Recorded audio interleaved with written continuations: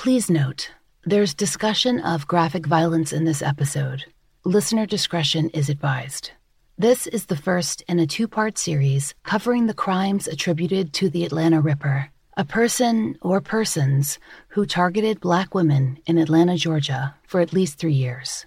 This historical series begins in 1911, just 5 years after the so-called Atlanta race riots, a multi-day genocidal assault on Black Atlantans that included at least 25 murders, hundreds of assaults, arrests, arson, disarmings, and widespread destruction.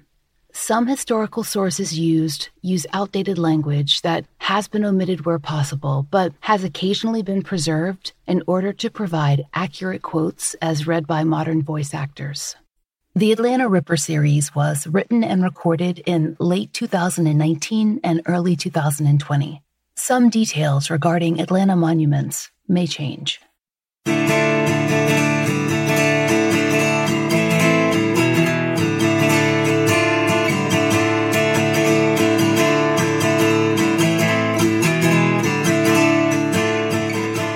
This is The Fall Line.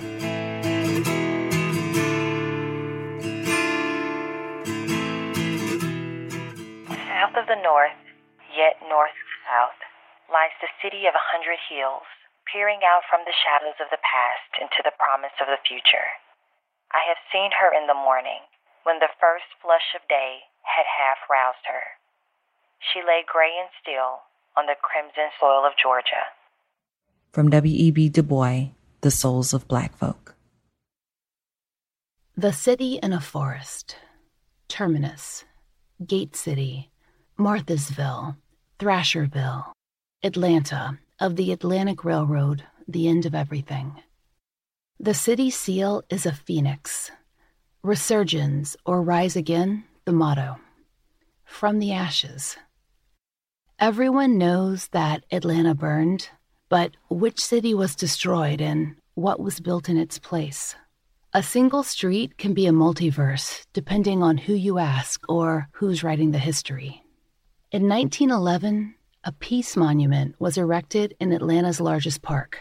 According to the Atlanta Journal-Constitution, it was designed by a sculptor from New York and paid for by the Old Guard of the Gate City.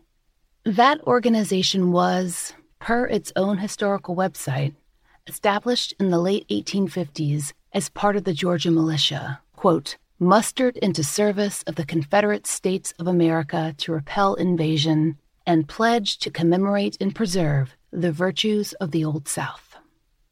During Reconstruction, the Old Guard traveled on what they called a peaceful invasion of northern cities.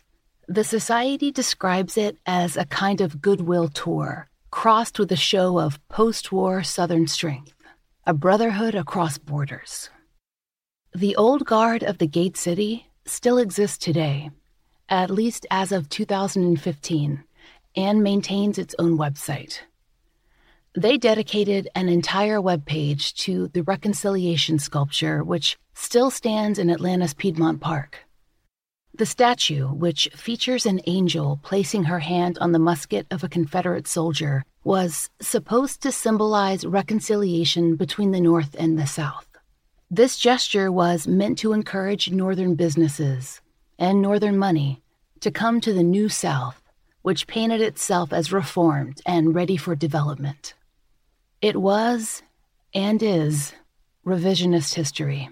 The city of Atlanta acknowledged as much after the statue was vandalized in 2017 as part of a larger protest movement against Confederate monuments throughout the Southeast. In many of our cities, laws prevent the removal of such statues. So, Atlanta decided to add new markers to the monument and to other Confederate statues, addressing what NBC terms the lens of lost cause mythology. The Augusta Chronicle reported that the new plaque, placed alongside the Peace Monument on August 2, 2019, reads in part, "This monument should no longer stand as a memorial to white brotherhood. Rather, it should be seen as an artifact representing a shared history in which millions of Americans were denied civil and human rights." In 1911, when that statue was placed, Jim Crow law coiled around the South. As Smithsonian Magazine reports, that era saw the Daughters of the Confederacy raising money for monuments to memorialize battles, soldiers, generals. A bright white South imagined in marble, laid over 300 years of chattel slavery. It was only 5 years after the Atlanta Race Massacre, and the city had, on the surface, moved on. Though the violence of 1906 no longer made headlines, the after effects remained. Continual legislation to repress, confine, and restrict Black Atlantans. Tension everywhere. A fear of how Northerners might view Southern news and how it would affect investment dollars. A need to make the city seem safe and modern, the New South. In 1911, newspapers were full of reports that shared minute details of everyday life, with plenty of sensational journalism thrown in the mix. Though hundreds of stories were crammed into the pages of the Atlanta Georgian, the Constitution, the Daily Enterprise, it took more than a year, and multiple murders, for news of the so-called Atlanta Ripper to really break into the mainstream media. Crimes were covered, but not in any cohesive, big-picture kind of way. Names were left out, or streets, or sometimes deaths went totally unreported. The Confederate Peace Monument was bigger news. And by 1911, at least a dozen Black women had been killed, left in alleys, side streets, fields, a creek. But it wasn't until a string of burglaries in the rich, white North Atlanta sector caught the public's attention and Atlanta began to fear a crime wave that the murders in historically Black neighborhoods got bigger headlines. Then, the coverage finally drifted out of the city and into some national news reports. But by then, Atlanta was boiling over.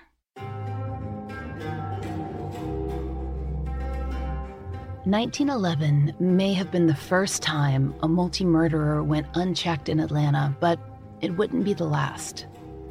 Over 60 years later, our city would reel from another crisis, the Atlanta child murders. When you know about the Atlanta Ripper case, the details of the Atlanta child murders are almost hauntingly familiar. There were crimes committed over several years with little national attention or pressure until there were more than 20 graves spread out across the city. Though a suspect was tried and convicted for 2 of the Atlanta child murders, the victims' families, like their 1900s counterparts, were left with more questions than answers. And the child murders, though the most famous, weren't the last of the long-running, underreported murder series in our city. In fact, Atlanta has been home to some of the most significant homicide clusters in modern history. In Season 4 of The Fall Line, we told you that 11 Alive News reported on the Murder Accountability Project's identification of, quote, more than 130 women strangled in the metro area. According to their investigation, quote, nearly 100 of those cases were reported as unsolved to the FBI. Women who died in the 1980s and 1990s at the hands of who experts believe to be at least 2 serial killers operating simultaneously in a single city. That happens more than the public realizes. Predators hunting the same population, overlapping circles of death of people who won't make the papers. In areas experiencing upheaval, like LA during the crack cocaine crisis, Louisiana after Hurricane Katrina, Ohio and Long Island at various points in the opioid epidemic, Atlanta during Jim Crow, and Atlanta again during the child murders, and again in the apparent strangulation cluster in the late 1980s. Maybe here, it's never really stopped. Now, without Jack the Ripper, there would not be an Atlanta Ripper, not by that name anyway. So, to analyze how the Atlanta Ripper phenomenon was portrayed, we should begin with its predecessor, its namesake. In 1888, in London, England, Jack the Ripper is said to have killed 5 women in what is arguably the world's most well-known series of serial murders. The crimes have been painstakingly examined by more than a century's worth of amateur detectives. There are killers with higher victim counts who operated for years or decades and who remained uncaught. And yet, the story of Bloody Jack traveled far and fast, quickly seeping into the American consciousness. American journalists latched onto the sensational descriptions of the London murders and began interpreting America's violence through that lens. Because here, as there, the public was captivated. And captivation sells papers. When we met with Jeff Wells, the author of The Atlanta Ripper, we discussed how Jack the Ripper's mythos shaped the coverage of the Atlanta Ripper investigation. Jeff Wells is the academic dean of online learning for the Global Online College at Georgia Military College and professor of history. He wrote about the Atlanta Ripper as part of his scholarship. The case itself has been largely forgotten, so first, we wanted to know how he came upon the story. This student brought the article to me, and like always, I said I'd get around to it, which I didn't for a while, until I read Corinna Underwood from the History Press's book about murders and mysteries in Atlanta. And there was a small article in there about the Atlanta Ripper murders. And I said, oh goodness, there's that epic. And so I took the article that the student had given me and started perusing it. And I was addicted. We have these databases at the college through our library system that at that time, I'm not sure if they still do, included the old Atlanta Journal and Atlanta Constitution archives, those old editions. So I started perusing through. I had used those when I wrote my first book on the train crash in McDonough of 1900. And there was so much there in those news archives. So as I began to dig, I uncovered lots and lots of stories from different wires about the Atlanta Ripper murders. And then, of course, it being called the Atlanta Ripper drove me insane because I have always been a true crime and conspiracy theory and mystery fanatic. And the biggest in the world, other than maybe Loch Ness and Bigfoot, of course, is Jack the Ripper. So with this phenomenon being similarly named, the pieces were all there for a perfect storm. So I knew that I would have to dig in and start looking at primary sources, which is extremely exciting for an academic, particularly an historian. And looking at those primary sources began to give me at least direction when it came to a historical narrative. So what I started doing was building a timeline. How did the public interest in and knowledge of the Jack the Ripper case both inform the amount of media coverage in the Atlanta Ripper case and its tone? Jack the Ripper hung over this phenomenon like a pall. It was a thick cloud. And that's because Jack the Ripper in the history of true crime and in the history of mysteries and conspiracy theories and strange phenomenon is so impacting. Now, I'll tell you this. To begin with, no one called these murders the Atlanta Ripper murders. That was a moniker that was assigned by the press. And they did that because of Jack the Ripper. And the reason that that was the case was a lot of the murders had a great likeness to the Jack the Ripper murders. The bashing, the slashing, the fact that these were women. And from what we can tell, although we have really no idea what the true identity of Jack the Ripper is, who this person was, there's some great suspects out there. They all tend to be white men. And the suspects match at least the color of the murder victims in that they were all white women. Whereas in the Atlanta Ripper murders, the best we can tell, we do have some eyewitnesses, and those were black men. And we know that the victims were all black females. So there were a lot of similarities. The early 1880s, so that's going to be about the time that you have the Jack the Ripper phenomenon. And this is, if you want to go back to the earliest murder that could have been part of this phenomenon, it was 1909. So roughly 30 years had passed. And in 30 years, we're in 2020, 30 years ago was 1990. And when you think about the things that happened in 1990, you're talking about Gulf War I. And a lot of us lived through that epic, and we can certainly remember that like it was yesterday. And then those students and those people who are alive today who were not alive then, they know people who lived through that time frame, and they know people who were involved in that, soldiers, politicians, military personnel who might not have been active duty. So it's a very real phenomenon to them. It's an event that is cached in their memory very clearly. So it had a great deal to do with the scope and sequence of these events. Not only the name, but there are some who've read this and commented to me that maybe even the Fiend, as he was called by the papers, was mimicking Jack the Ripper. That is, I can see that could be a possibility. So it hung very heavily over these series of events. So Jack the Ripper likely killed 5 women. How many victims were attributed to the Atlanta Ripper? It depends on whom you ask and when you start counting. Most of the coverage of the possible Ripper activity dates back from 1911 and 1912, but there was an earlier series of deaths, as Jeff Wells said, dating to 1909, that should be examined. And on the outside, there are several more clusters between 1913 and the early 1920s. The news archives are incomplete. Some crimes weren't reported on when they were committed, or were only referenced when a trial began. Some victims weren't named at all.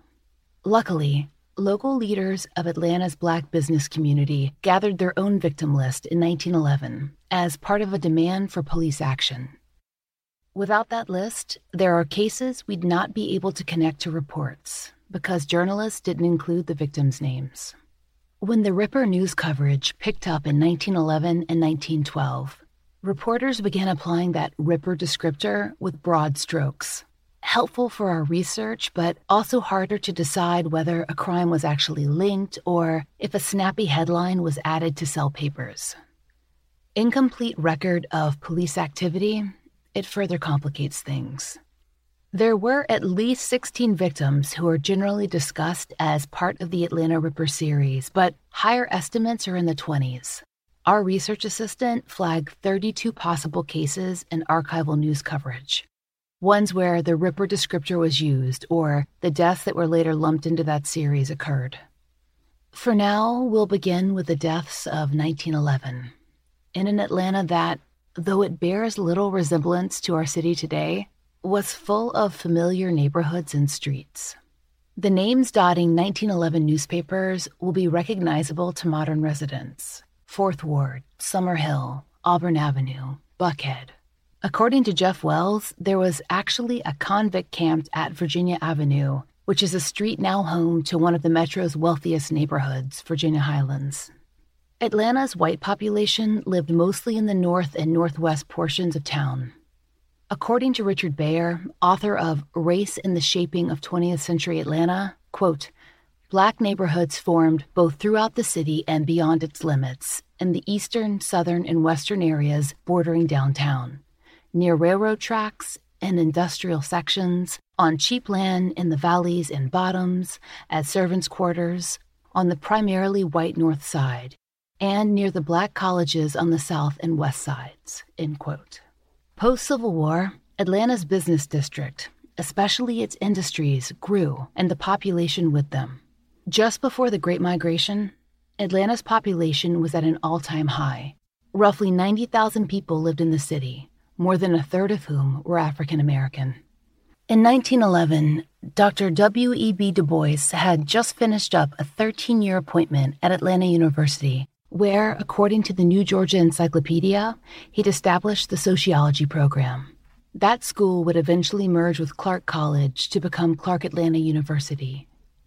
Meanwhile, Atlanta Baptist Seminary was 2 years from its reincarnation as Morehouse College. On Auburn Avenue, Black-owned businesses like the Atlanta Life Insurance Company, Standard Life Insurance, and Citizens Trust Bank boomed. Per the New Georgia Encyclopedia, quote, as restrictive Jim Crow legislation was codified into law, the city's African American population became confined to the area between downtown and Atlanta University and to the neighborhoods on the city's east side, known today as the Old Fourth Ward. It was during this period that Auburn Avenue first achieved prominence as a commercial corridor, end quote. Atlanta had a streetcar, and that streetcar line was vital to both the business districts and to the city's general growth. According to historians.org, the Atlanta streetcar system was the first in the nation to be segregated in 1891.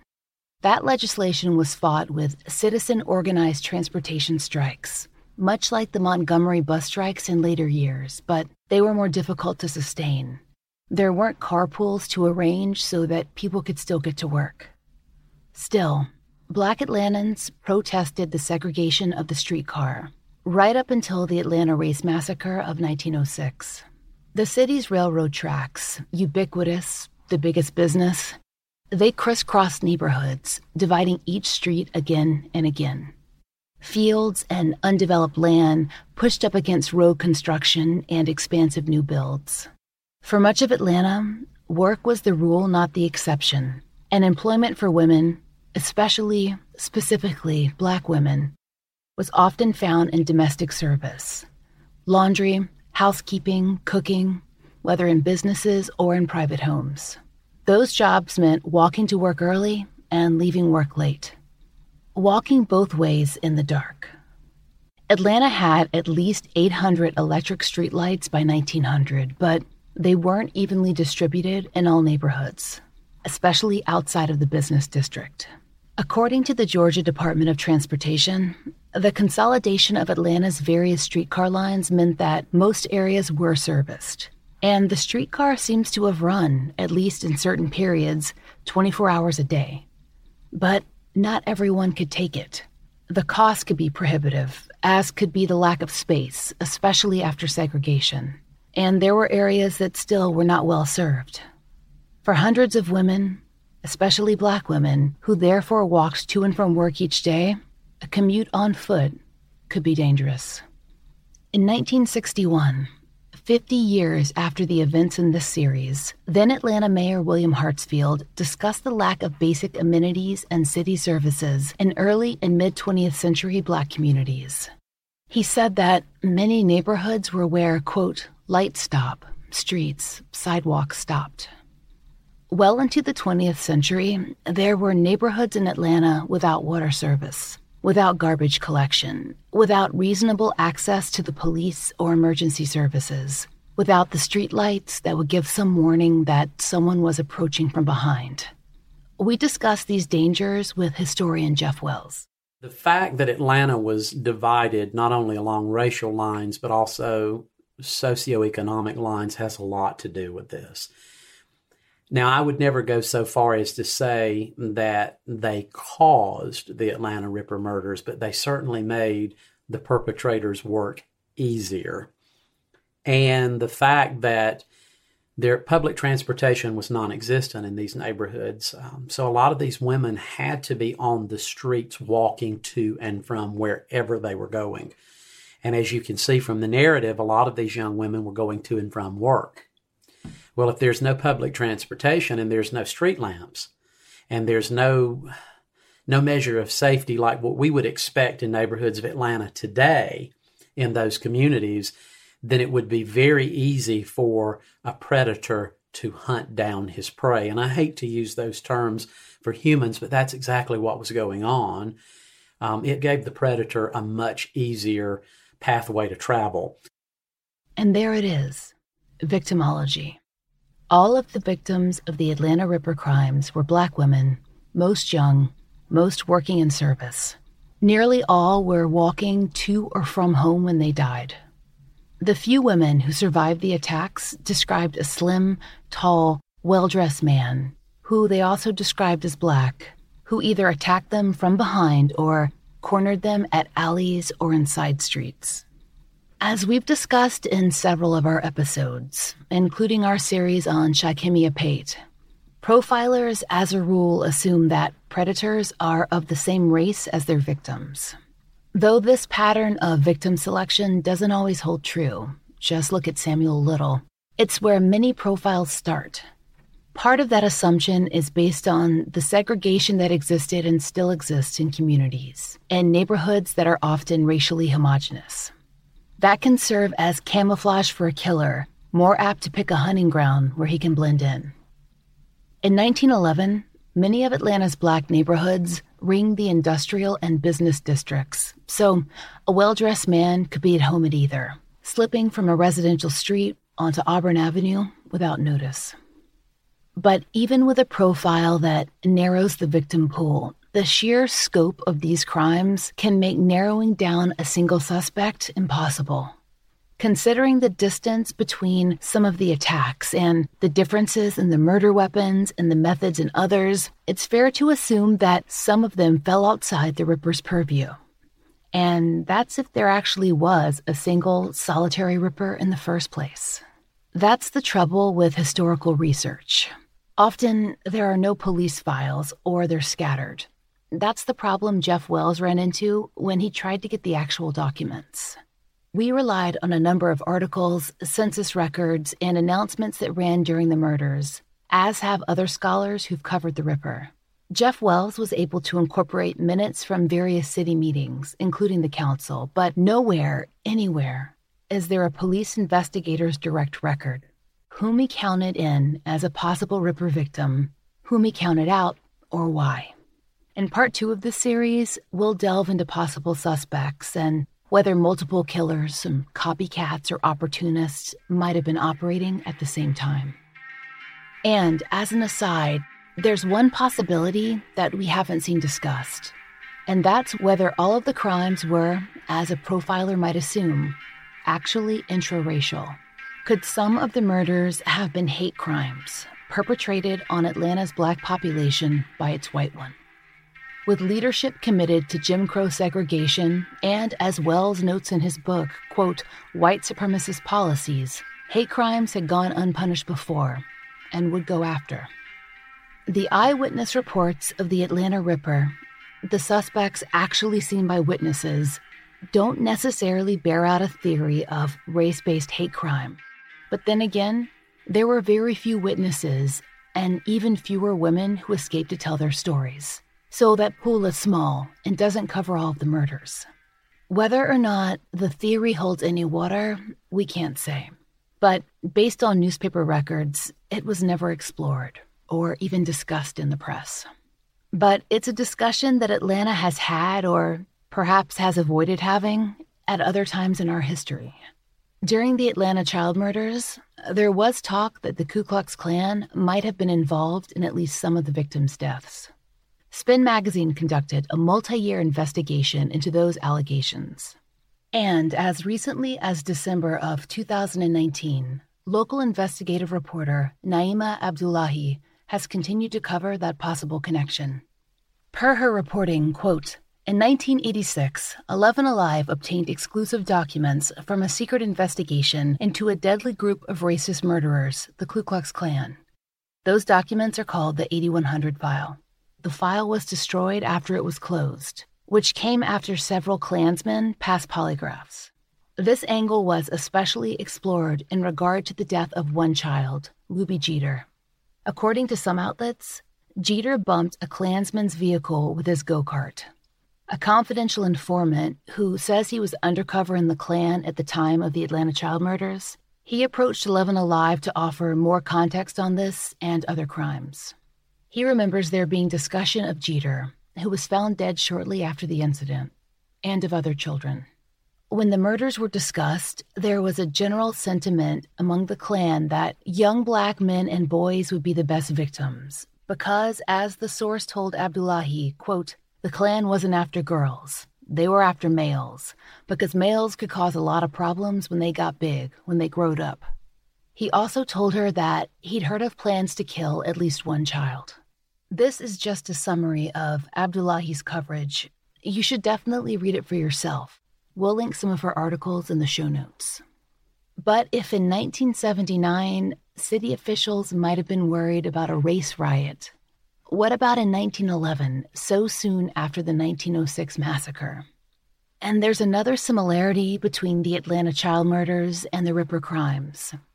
It's clear that there was worry over the Atlanta police's ability and their motivation to solve the many homicides. Seeking the truth never gets old. Introducing June's Journey, the free-to-play mobile game that will immerse you in a thrilling murder mystery. Join June Parker as she uncovers hidden objects and clues to solve her sister's death in a beautifully illustrated world set in the Roaring '20s. With new chapters added every week, the excitement never ends. Download June's Journey now on your Android or iOS device, or play on PC through Facebook Games. Every day in America, 60 million packages are delivered, but we don't always know what's inside. He bent down to pick the package up. That's when the device detonated. Danger is everywhere, and no one is safe in Austin, Texas, as law enforcement hunts a serial bomber for 19 days. From Sony Music Entertainment, Campside Media, and Pegalo Pictures, this is Witnessed. 19 Days. Subscribe on Apple Podcasts to binge all episodes or listen weekly wherever you get your podcasts. Per the Atlanta Constitution Archives, in 1911 and 1912, local leaders in the Black community petitioned the city to employ Black detectives. This was a need that became more apparent as woman after woman died, bleeding out in ditches, in fields, in the streets. Heads bashed, throats cut, shot, found floating in the creek. Even more gruesome deaths were to come. In the 1910s, there was little access to investigative support.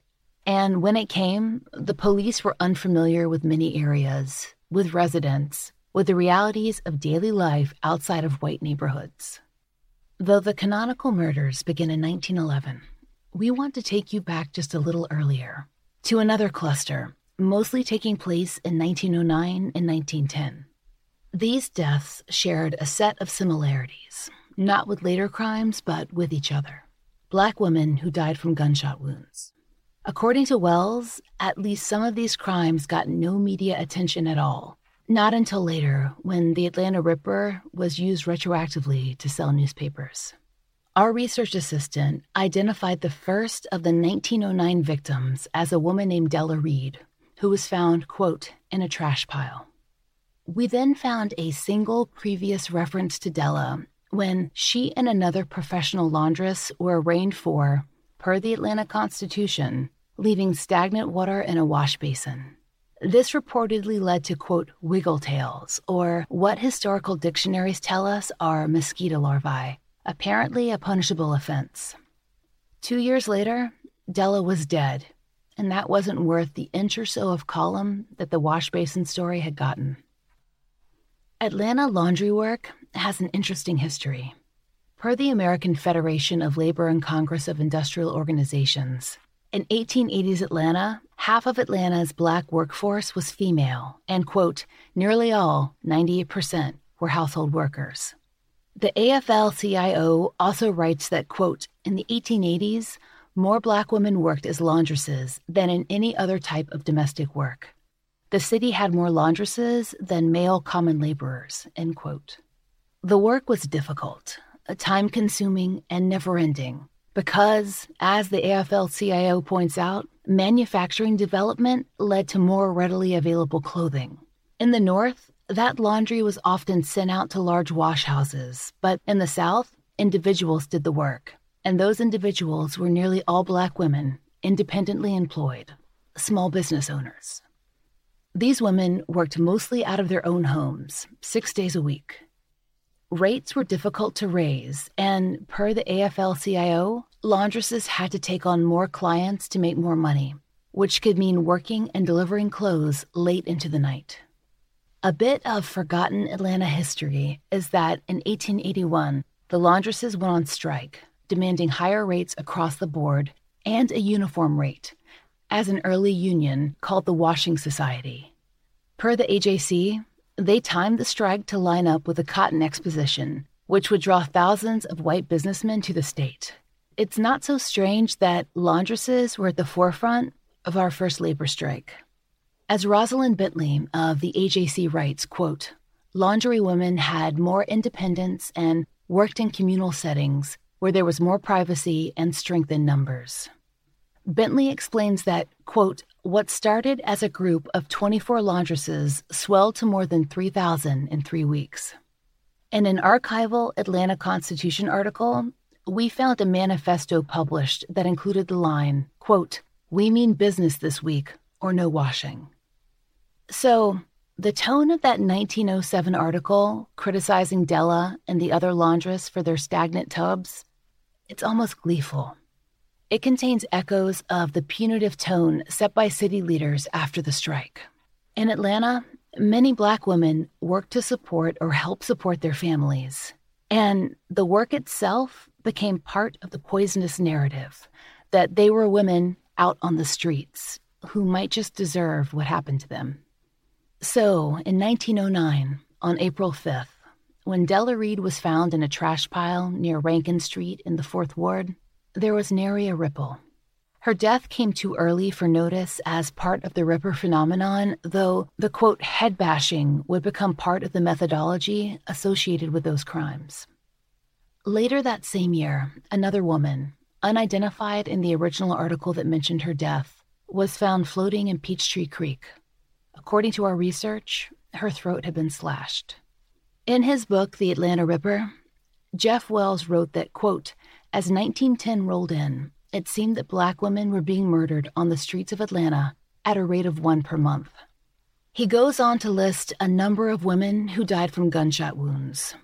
The murders falling under the approximate Ripper timeline, 1911 to early 1914, did not generally involve guns, and the news coverage in 1909 and 1910 didn't speculate as to a single predator. But according to Wells, these deaths, some of which remained unsolved, heightened community tension.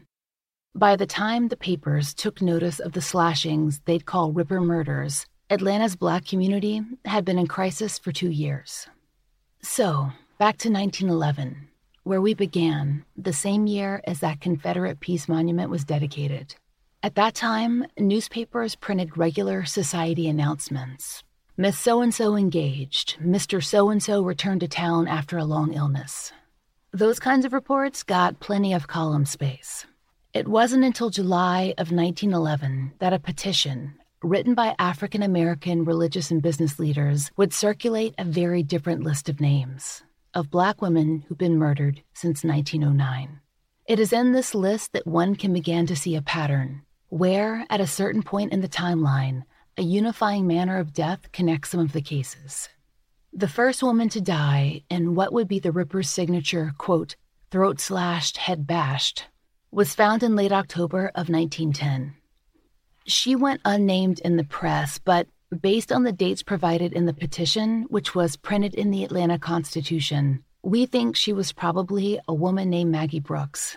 Unlike most of the other cases that the clergy included, Maggie's cause of death is not listed, just that she died, quote, on Hill Street near West Point in the Beltline. But the dates track. Up until October of 1910, all the other deaths on the petition were listed as beatings or shootings. After Maggie Brooks, though, things changed. If those gun deaths had continued, would they have struck the press as reportable? Based on some of the headlines in later years, we think not. In our research, we came across an article listing Atlanta's 1912 gun-related homicides. In the entire piece, there is approximately half a sentence that notes that 5 of the victims were Black women. News coverage reveals that, by 1912, local law enforcement had apparently retroactively decided that those crimes might fit into the Atlanta Ripper case. Without that bit of tantalizing material, it's unlikely the women would have been mentioned at all. Even with a serial killer or killers on the loose, articles about the women's murders tended to be short. Column length ran narrower than the ads in the one-panel cartoons on either side of them. Nearly all the deaths following Maggie Brooks were similar in method. February 3rd, Lucinda McNeil, throat cut. May 8th, Rosa Rivers, shot. May 29th, Mary Walker, throat cut. June 15th, Addie Watts, throat cut. June 27th, Lizzie Watkins, throat cut. July 2nd, Lena Sharp, throat cut. July 10th, Sadie Hollis, throat cut. Their list, which stretched back to the gunshot victims of 1909, included 17 women. Of the 17, 7 had their throats cut, with nearly all of those deaths occurring in close succession and mostly falling on a Saturday. 30 years on, everyone at that time remembered stories of Jack the Ripper slinking through the poorest areas of London, leaving a trail of death through Whitechapel, preying on women who worked the streets. And so, in Atlanta, the press were eager to make the same leap, an American Ripper, coming after other women at a different kind of margin. Many of the women were surprised in the street, near or after dark, and bashed in the head from behind. Then they were dragged some distance away, and their throats were slashed. In a few instances, there was mutilation too. We'll discuss that in future episodes. That's when headlines took on a tone of horrified anticipation. Unknown killer slays his seventh. Ripper is busy in Atlanta again. Officers hunt for Jack the Ripper. But the police didn't know who to look for. Not until after the seventh murder, when, finally, an intended victim escaped. Though the city was slow to take action, a few civic measures were taken in response to concern with Atlanta crime.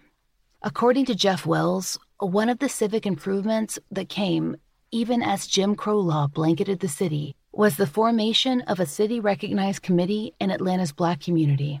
One leader of note, and someone you'll be hearing from again in this series, was the Reverend Henry Hugh Proctor, a doctor of divinity who built Atlanta's first congregational church. Though he was no longer giving regular sermons in 1911, Reverend Proctor was viewed as one of the most powerful leaders in Atlanta. Wells writes that, quote, Proctor called together 1,500 members of the Black community, the movers and the shakers, to be part of the Colored Cooperative Civic League, a parallel organization to Charles Hopkins' Atlanta Civic League. The CCCL focused on the improvement of life for all Atlanta, but specifically Black Atlantans, who were woefully underserved by most civic action. As 1911 wore on and the murders continued, the CCCL was instrumental in garnering reward funds, first from elite businessmen on Auburn Avenue, like L.L. Lee's funeral home, eventually from the city itself and the state, though that took many more months than it should have. Eventually, per the Constitution, a $250 reward was offered for the apprehension of the Ripper, which is, as far as we've been able to find, one of the first rewards offered in crimes exclusively affecting Black Atlantans. There were other factors at play. As mentioned early in this episode, in 1911, there was a crime wave sweeping over a different sector of Atlanta, the wealthy white one. A series of high-stakes robberies in private homes caused quite a stir, and some serious critique of the police force. In this July 12, 1911 Constitution article, the uncredited author wrote a lengthy article on the subject, of which a voice actor reads excerpts here. Neither Jack the Ripper on one hand, nor the gang of thieves on the other, has let up for 1 week in their terrorizing crimes. Atlanta's sleuth, so far from capturing the cutthroat murderer, so far from obtaining even a clue to lead to the arrest of any one of the thieves, have not even succeeded in making an arrest of anyone who even remotely might be suspected of having taken part in the crimes. The police department has nothing to say in explanation of its inability thus far to cope with the situation, further than its simple declaration that it's doing its best. All are asking something be done, something more than is apparently being done now.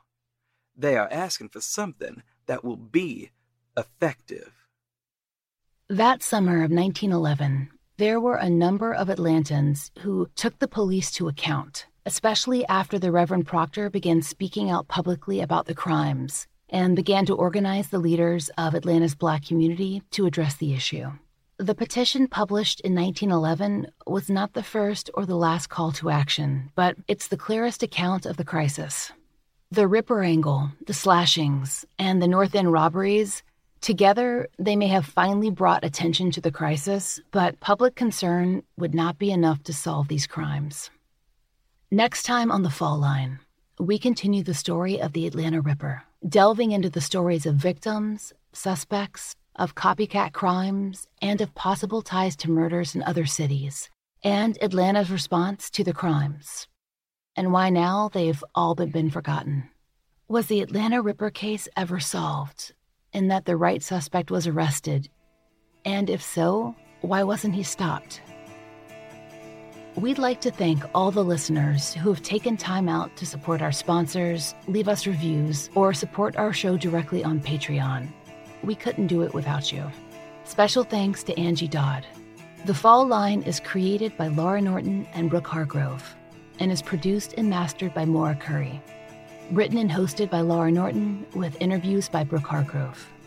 The chief researcher for this series was Shannon Geary, who spent last summer immersed in the Atlanta News Archives, and she did an amazing job. Content advisors are Brandy C. Williams, Vic Kennedy, and Liv Fallon. Theme music is by RJR. Special thanks to Dr. Jeff Wells and to Dion Clark of the Sage Podcast for reading the quotes at the opening of each of these episodes. You can hear more from Dion on the Sage Podcast, which is, quote, devoted to critical conversations on literature by and about Black women. The first episode, which recently dropped, features a discussion of Toni Morrison's Beloved with guest Anastasia Lawson of Georgia State University. Future episodes will include literary works on or by Black women in the U.S. and Global Souths. Voice acting for this episode was provided by J.V. Hampton Van Sant. J.V. is a writer, podcaster, and voice actor based out of Western Massachusetts. You can hear their voice on Crime and Color, Wannabe Film Buffs, and Red Wing the audio drama. You can hire them on voice123.com.